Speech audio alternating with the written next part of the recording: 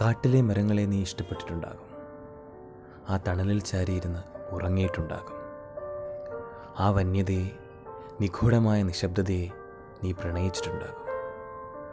ആ തായ്തടിയിൽ തലോടിയിട്ടുണ്ടാകും. ശിഖരങ്ങളിൽ കീഴ്മേൽ മറിഞ്ഞ് അട്ടഹസിച്ചിട്ടുണ്ടാകും. അങ്ങനെ നീ പോലും അറിയാതെ അവരെ ഒരുപാട് സന്തോഷിപ്പിച്ചിട്ടുണ്ടാകും.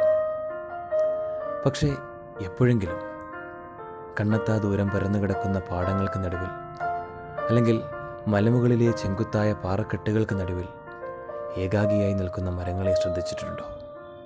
അവയെ സ്നേഹിച്ചിട്ടുണ്ടോ? ആ ഒറ്റമരത്തണലിൽ നിന്റെ മനസ്സിൻ്റെ ഭാരമൊക്കെയും ഇറക്കി വച്ചിട്ടുണ്ടോ? ആ ഒറ്റപ്പെടലിൻ്റെ വേദന അറിയാൻ ശ്രമിച്ചിട്ടുണ്ടോ? ആ ഇലകൾക്കും പൂക്കൾക്കും പറയാനുള്ളത് കേൾക്കാൻ ശ്രമിച്ചിട്ടുണ്ടോ? അതൊരു പക്ഷേ കാടുകളിൽ നീ കണ്ടതോ അറിഞ്ഞതോ പോലെ എളുപ്പമാകില്ല. അവർ പാടുന്ന പാട്ടുകളുടെ അർത്ഥമറിയാൻ പോലും നിനക്ക് കഴിഞ്ഞെന്ന് വരില്ല. പക്ഷേ തിരികെ നടക്കരുത്. അവിടെ ആ തണലിൽ തന്നെ ഇരിക്കുക. കണ്ണടച്ച് ചെവിയോർത്ത് ആ മരത്തിൽ തലചായ്ച്ച് നിശബ്ദമായി ശ്രദ്ധിക്കുക.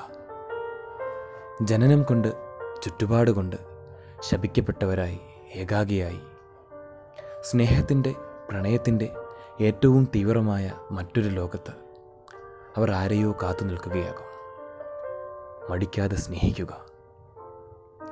നിന്റെ സ്നേഹത്തിലൂടെയാകും അവർ കാട് കയറുക. നിന്റെ കൈപിടിച്ചാകും കാടിൻ്റെ വന്യത അറിയുക.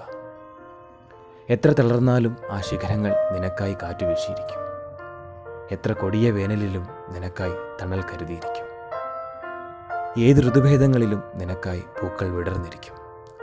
അത്ര ഹൃദ്യമാണ്, അമൂല്യമാണ്, നിസ്വാർത്ഥമായ സ്നേഹം പഠിപ്പിച്ച, മാനവികതയുടെ നന്മ പഠിപ്പിച്ച, ഉയർത്തെഴുന്നേൽപ്പിൻ്റെ പാട്ടുകൾ പഠിപ്പിച്ച ആ ഒറ്റമരത്തണലുകൾ.